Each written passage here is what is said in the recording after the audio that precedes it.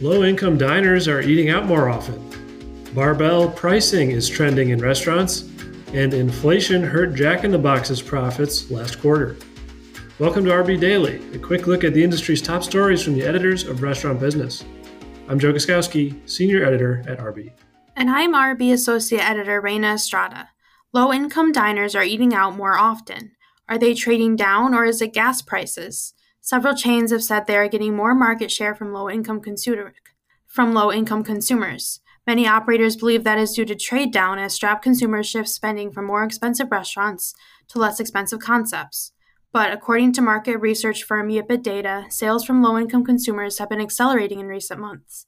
That may be due to lower gas prices, which have fallen by more than $1 a gallon since June, and are continuing to fall even going into the busy holiday travel season. The split between low and high-income consumers is driving another trend at restaurants: barbell pricing. The age-old marketing tactic involves promoting both high and low-price menu items in an effort to appeal to customers on both ends of the income spectrum. Red Robin, for instance, has been promoting a $10.99 gourmet meal deal alongside a more expensive cheese lover special. Papa John's, Chili's, and IHOP have also professed a desire to balance value and premium offers on their menus. Inflation took a bite out of Jack in the Box last quarter.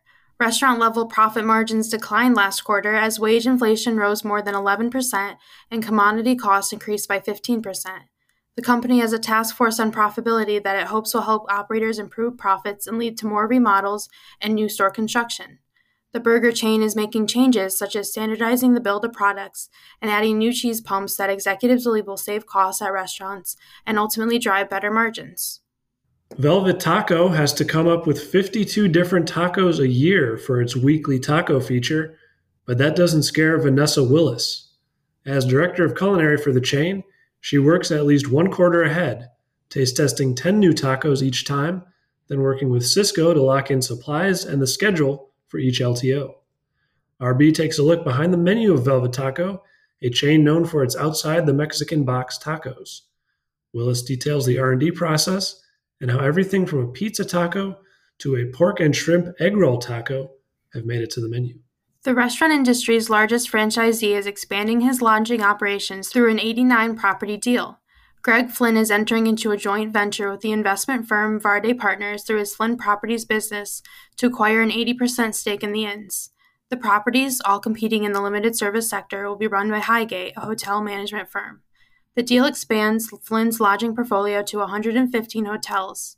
His restaurant holdings consist of 2,400 units, generating annual sales of about $4 billion.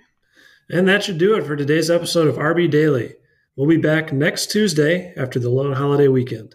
I'm Joe Guskowski. And I'm Reina Estrada. Have a wonderful Thanksgiving.